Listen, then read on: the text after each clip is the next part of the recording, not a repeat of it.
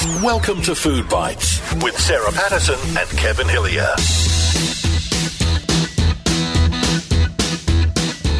Hello and welcome to Food Bites with Sarah Patterson and Kevin Hillier. Great to have you here. Look, I've got to say, the excitement meter has gone off the dial. It's peaking at it's doing like circles. I would like to say straight off the bat, Kevin Philip Aloysius Eugene Hillier, that I am really, really proud of this Food Bites podcast and radio show. Over the course of, I guess, getting close to 300 guests. Yeah, we're getting there. We've had some remarkable, interesting, important people on this show. Always. None more so than our guests today. Well, I don't know why, but it's a bit of a personal highlight for us too. Yeah.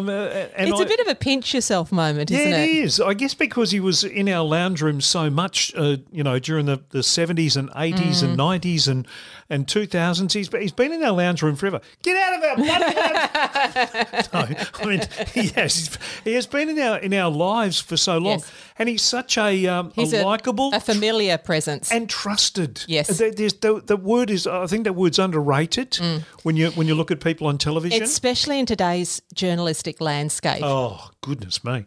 And we'll talk to him about that. The man we're talking about, of course, is Ray Martin, the one and only. I thought it was George Negus. I'm joking. No, it is. He's an icon of Australian television and journalism. What a lovely man he is too. And he's that as well, which kind of helps. He's not a terrific cook. Has to be said. You will find out. No, we're thrilled to have him on the program, really are. And he was so generous with his time, as you'll hear in the interview. It's a little bit longer than the usual one because he had a lot of good things to say and talk about. So looking forward to that. And then we get to the frivolous part of the program. Dessert theme. Yes, and it is trifle. You either like trifle or you don't. Kevin, what do you call a person with their finger in one ear and a piece of cake in the other? They're trifle deaf. Oh! Dull. See, now Ray Martin had heard that he wouldn't have done this podcast. He would have gone, I'm not talking to those rat bags. No. So let's not muck around. Let's get to Ray Martin and enjoy our chat with one of the icons of Australian television and journalism. You're listening to Food Bites with Sarah Patterson and Kevin Hillier. I have it on good authority that in terms of frequenting the kitchen, you're not a bad dishwasher. In fact, I'm a good dish wiper. Even dishwashing was difficult. In my childhood, I have three older sisters and no brothers, and so I got confined to just dish wiping rather than washing. I always thought the big job was washing up before we had dishwashers, and my sisters would do that, and I'd get the lowly job of having to wipe up. So these days, I've graduated to a dishwasher. So growing up, Ray, your mum pretty much took care of everything to do with cooking? Yes, she did, but also my sisters. Again, it's when you're the sort of the baby boy of the family, you got three older sisters and a mum. Getting into the kitchen was kind of difficult. Mum was a bit of a kitchen Nazi in terms of cleaning and cooking and so on. Not very.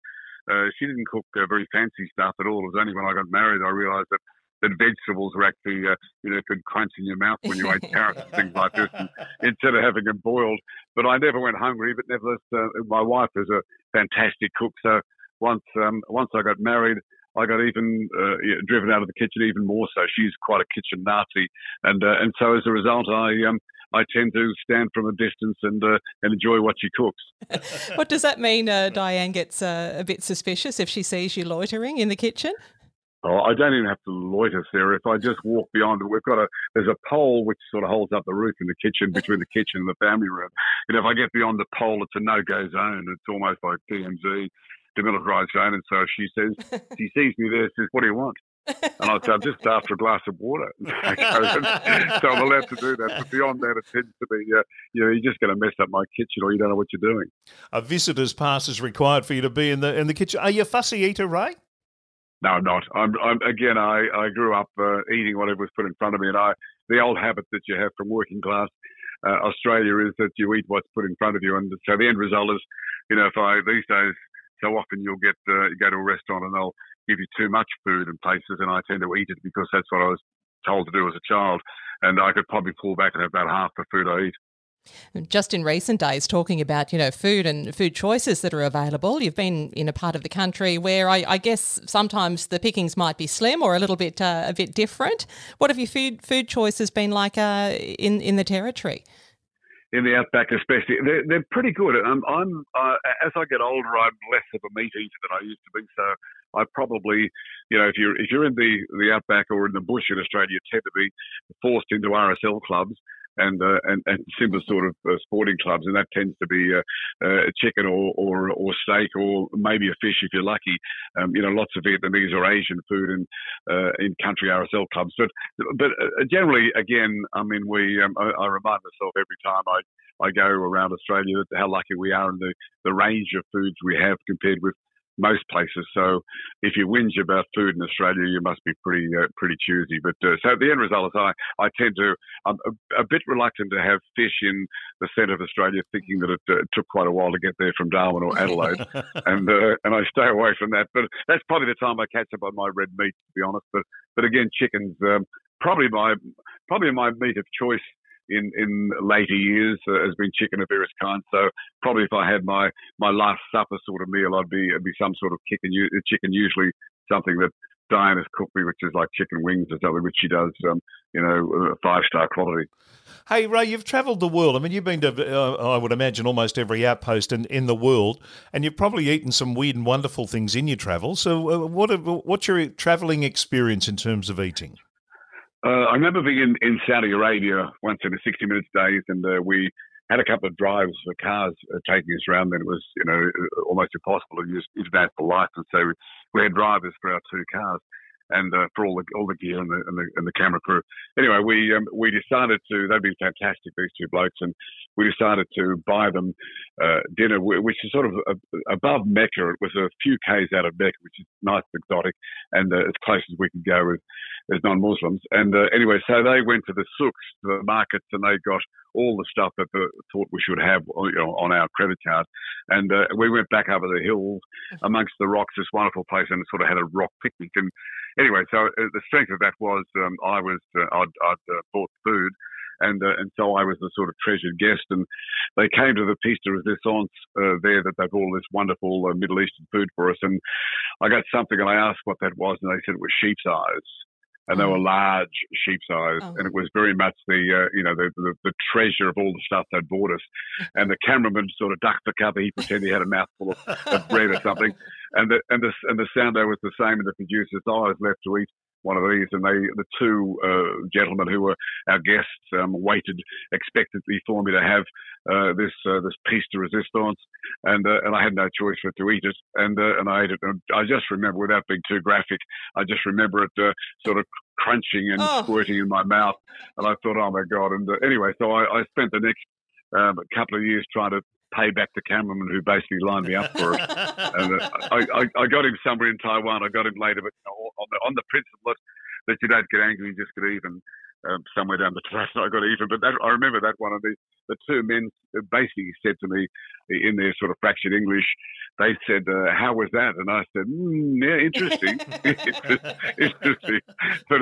But no, I think that's probably one off. I don't think I want to do that again. Oh, that's really been a diplomat. I think, Ray, these experiences, they're all part of this rich tapestry that has been your career. You've been on our screens for so long. It's been such a long career. You're still going strong, and it looks like you absolutely love and have a passion for what you do. I understand you have no plans to retire? No, not at all. In fact, I did, one of the joys of my life, in recent years, I've done 30 live shows with Sir David Attenborough, and he is now 96, the same age the Queen was, and so I ride shotgun on these 30 live shows we've done with, up to 5,000 people in a theatre audience, and I said to him earlier, when I first met him, he was about 87 then, and I thought, oh, gee, at my stage of life, last thing I need is a sort of pompous pom to wander around with. I'd never met him before. Well, within 5 seconds, he made me realise that he was one of the most magnificent men I've ever met, and so he was great fun to be with. But I said to him in the course of our downtime, So what's the secret, David? How do you remain so active? And he's an active brain, and he's incredibly wise, and he's funny, and he likes to drink, and he likes food, and he's just generally just a wonderful person. And so I said, what's the secret? He said, the secret is when you reach our age, as I am now, and he said that you don't do anything you don't like in work. You don't do anything you don't like. You don't do anything you like because you like too much. You only do things you love. So if you don't love it, don't do it. And that's almost become my mantra now, that I very easily say, no, I don't want to do that, or no, I don't, or yes, I want to do that. It doesn't matter what they pay me or what's involved. If I want to do it, I do it. And I tend to stay away from war zones these days if I can. Usually it's my kids saying, Dad, you've done that. You don't need to go and do that again. But beyond that, I'm up for adventure. You're an endlessly curious person by nature. Is that what leads you into doing what you've done for your whole life? And that's ask questions? Yeah, no, absolutely. I always have and always do, in a country where no one has any idea who I am. I'm happy to talk about, the local farming techniques with a farmer, or talk about someone who's trying to sell pots in the souk in some Middle Eastern market. So I like to talk to people. I had a reputation of 60 Minutes of English to have a chat, and I do easily talk to people, and I enjoy people's company. And similarly, these days, I'm having been forced by COVID to stay pretty much in Australia in recent times. I'm endlessly curious about these corners of Australia I haven't seen, and so even just going around the block with my camera, I'm really happy to be doing it. So yes, I mean, it's, I guess when you stop thinking, the world is the most wonderful place, then it's time to curl up your toes a bit, I think. Yeah. You touched there briefly on COVID and the COVID experience, I guess, was tough on many people, tough on many couples too. Put a lot of us to the test, certainly put Kevin and I to the test. What was the impact like in your life, Ray? Yeah, well, see, Diane and I have been married for 55 years now, almost. And but Gerald Stone in 60 Minutes, the boss of 60 Minutes, used to say that he thought 60 Minutes kept marriages together because you're away so often. When you came back, it was a bit like a honeymoon. And I think that's the case. COVID suddenly put us together for about 3 years, and a number of times that Diane would look at her watch in that 3-year period and say, "Isn't it about time you went somewhere?" and how true was that? But I think somehow we survived those 3 years. But as you just said, I mean, to be perfectly honest, we've got a house in Sydney and with a garden and just a small swimming pool, and so we weren't anywhere near as hard pushed. And our kids have sort of left home, so we had room to move and get away from each other. But my feeling was, so often I thought, how does a single mum with 3 children trying to keep a job going and trying to educate the kids at school in a 2-bedroom apartment, how does she survive? And they're the ones who really, I think, deserve the VCs. For men and women who survived in a tiny confined space and had small children to educate and keep a job going as well as paying the bills. So I just think people who did that are absolute heroes. Yeah, couldn't agree more. Hey, want to get back in the kitchen just for a tick. Is there a coffee machine in your kitchen, and are you a coffee drinker? Do you need coffee? Yeah, I do. I don't know what we did without it. The weird thing, I was up having a coffee with an old cameraman friend of mine this morning, and I always end up having 2 cups of coffee as we sit and retell war stories endlessly. So I need a coffee every day, and yet what have I done for the previous rest of my life? For the previous 50 years, what did I do without? I was really pretty much a tea drinker, and growing up in the bush, you really couldn't get coffee. It was just that chicory that we used to have when I was a kid, which was called coffee. And the only time as a kid I ever had coffee was the railway restaurants, where you'd be changing a train somewhere in the bush in New South Wales, and then you could go up and get coffee, and they used to put that wonderful that rich cream. What was it called? The rich milk. What was that? It's really just a chemical, I think, but it was kind of sweet. I'm thinking of the name in a moment. And the condensed milk. Yes. And so, as a child, that was the only time I was ever allowed coffee. It was as a chicory rather coffee. But I'd walk up there, and there'd be a lady in a starched uniform behind the counter to serve you whatever you could get for breakfast in a railway coffee shop. or a restaurant. And if you were small and you had a dimple and you smiled nicely, she'd give you extra milk in your coffee, which is sort of sweeter. And so having a dimple, I'd always be able to smile and try and curry favour with the lovely lady behind there. But that was about, the only otherwise my life was about tea, which is what you drank in country Australia. And then we come along to the modern era, and as I say, I probably have at least 2 coffees a day. And I need to kickstart the day with coffee. So that's a ritual, a routine for me all the time. And we've got a machine at home, so similarly, Di and I make coffees. If we don't go out, we make coffees for it. So what do we do for all the rest of our lives before coffee came along? Hey, well, at least you're allowed to use the coffee machine. There's a major breakthrough for you. It is. I can boil water and I can get the baked beans for some toast, and I can get soups and things like this. But beyond that, I tend to get, she gets the whip out and drives through the kitchen. Well, that'll get you a long way in life, baked beans and boiling water. Hey, Ray, you have one of the most familiar faces in Australia. I would guess that you still get stopped a lot, or people would like to have conversation with you, or people feel they know you personally. When people do stop to talk to you, what do they want to talk about? It's interesting, Sarah. Almost, I reckon, at least once a week, if I'm going to get the papers or go and get a coffee or something else around town, for total strangers will say g'day and will say, what's happened to television? Time after time, it just seems that, the social media is now shifted on, so much is on streaming or on Netflix or Disney, one of the others, and so the regular networks disappoint people endlessly. They forever saying, what's happened to Channel 9, what's happened to Channel 7, doesn't matter which network. That's the most common one. The other one is quite often strangers will say of all ages. They might be 25-year-olds. I don't know how they would know, but because I've been off regularly for so long, but. They will say, sort of thanks to your journalism. And I say, well, that's very kind. Thank you. You've made my day. But clearly people now believe that they can't quite trust what they're seeing on television, what they're hearing on radio, in the news, etc. And that's a sad state of affairs, that people, don't have faith in what they're being told, or what they're, especially from politicians. And so the 2 most common things is what's happened to television, and the other one is, thank you for your standard of journalism, which as I say, indicates that they're not happy with the standard of journalism today, which is pretty sad. What has happened to television, Ray? Yeah, well, I think that. I honestly think, program directors, and they hate me for saying this, but I think they've lost the plot, in the sense that so often I'll see stuff that is on television that I think, whoever thought that would work? Whoever thought that Australians, does it pass the pub test? All the networks are guilty.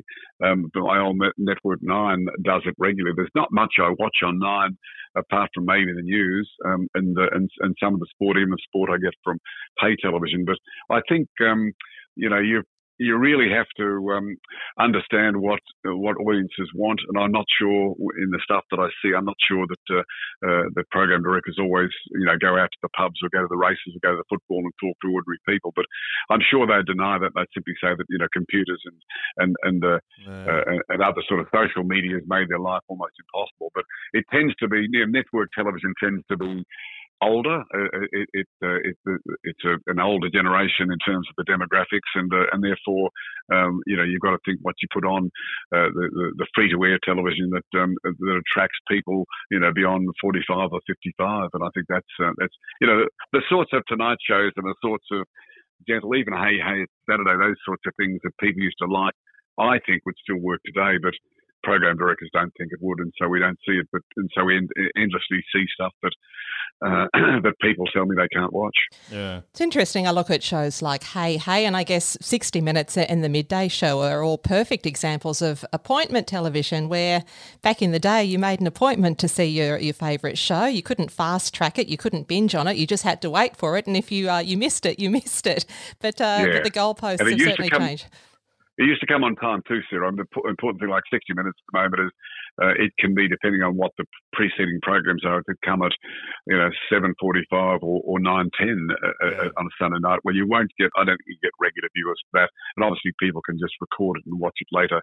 In the old days, I know that Channel 9, certainly Sam Chisholm as the boss of Channel 9 and Terry Packer would insist that you only have one screening that you want to watch 60 minutes. It's got to be 7:30 on a Sunday night. If you don't catch it, then you can't see it. You couldn't record it and replay it. Well, these days it's, as I'm sure with people, if not your children, my kids don't watch free-to-air television. They just watch everything on the computer, on their phone. Yep. And so that's changed the world totally. Plus, they know that they can binge it or they can watch it tomorrow rather than tonight. So those sorts of things have changed the world of television as I knew it. There was a sense of expectation about every episode too, which we don't have anymore, because it's all, you just don't have that. You don't. There's none of that left anymore. I want to ask you one very important question from my point of view. Is it pronounced the Ghan or the Gan? It's the Gan. Well, I think it's the Gan, depending on which part of Adelaide you come from. Right.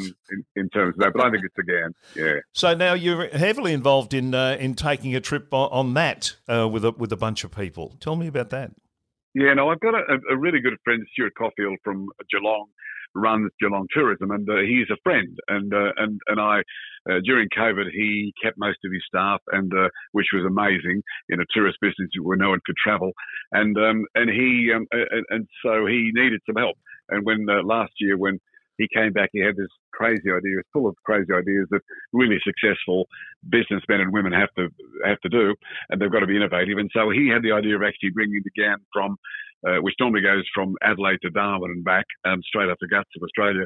The idea of bringing it to Geelong and starting in Geelong, which it had never done before. And so we had about 250 people who went from Geelong to Adelaide. We had a breakfast and I gave a bit of a talk with some photos that I'd taken at the Adelaide Oval in the morning. Then we caught the train for a couple of days and went up the middle and finished up at Darwin. It was such a good trip. It was like a magic carpet ride through.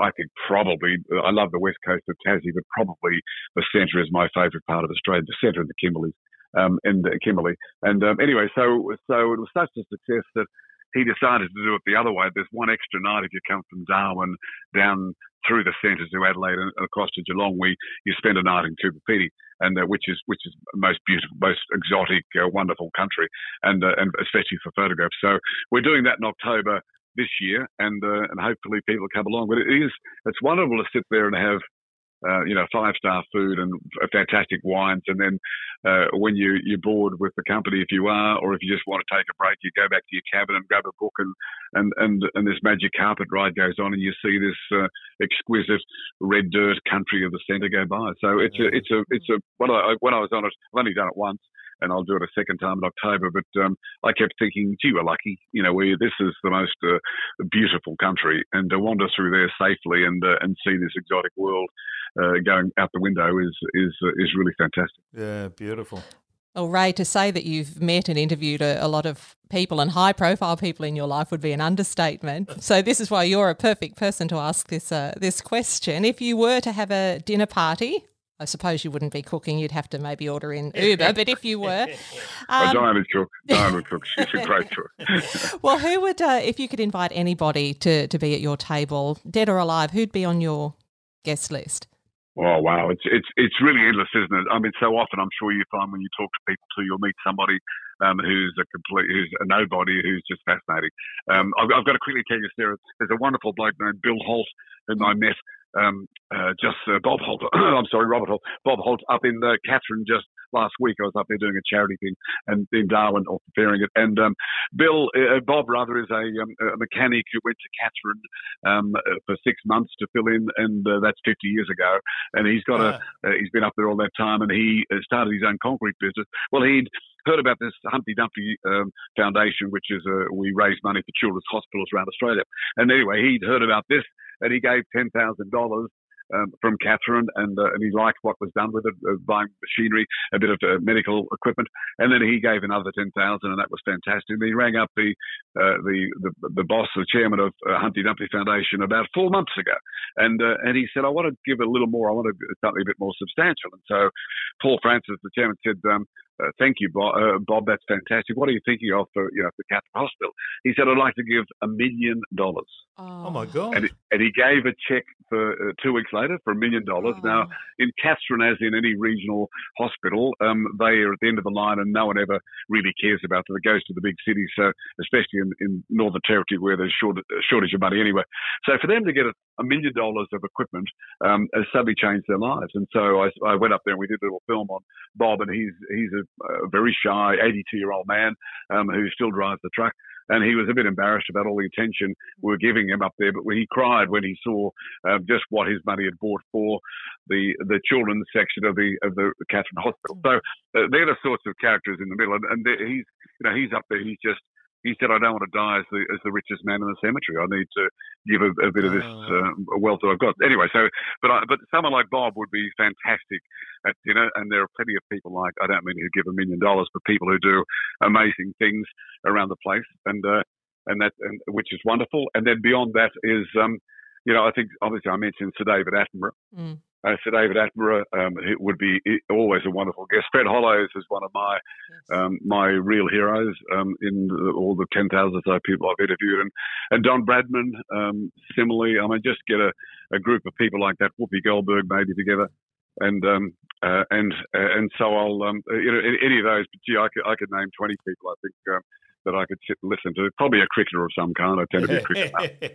That's the most wonderful story. Hey, Ray, just to finish up, we usually ask our guests, and this is my hard-hitting current affairs question for you. Do you have a cooking tip or a kitchen tip to leave us with? My tip would be to marry the right person. So that you're well fed and well looked after.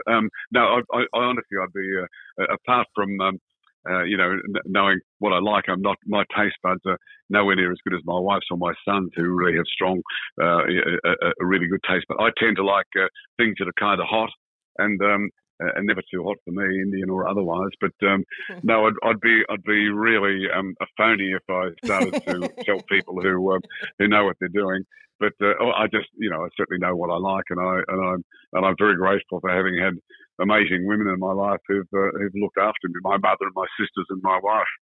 And my daughter. Beautifully done.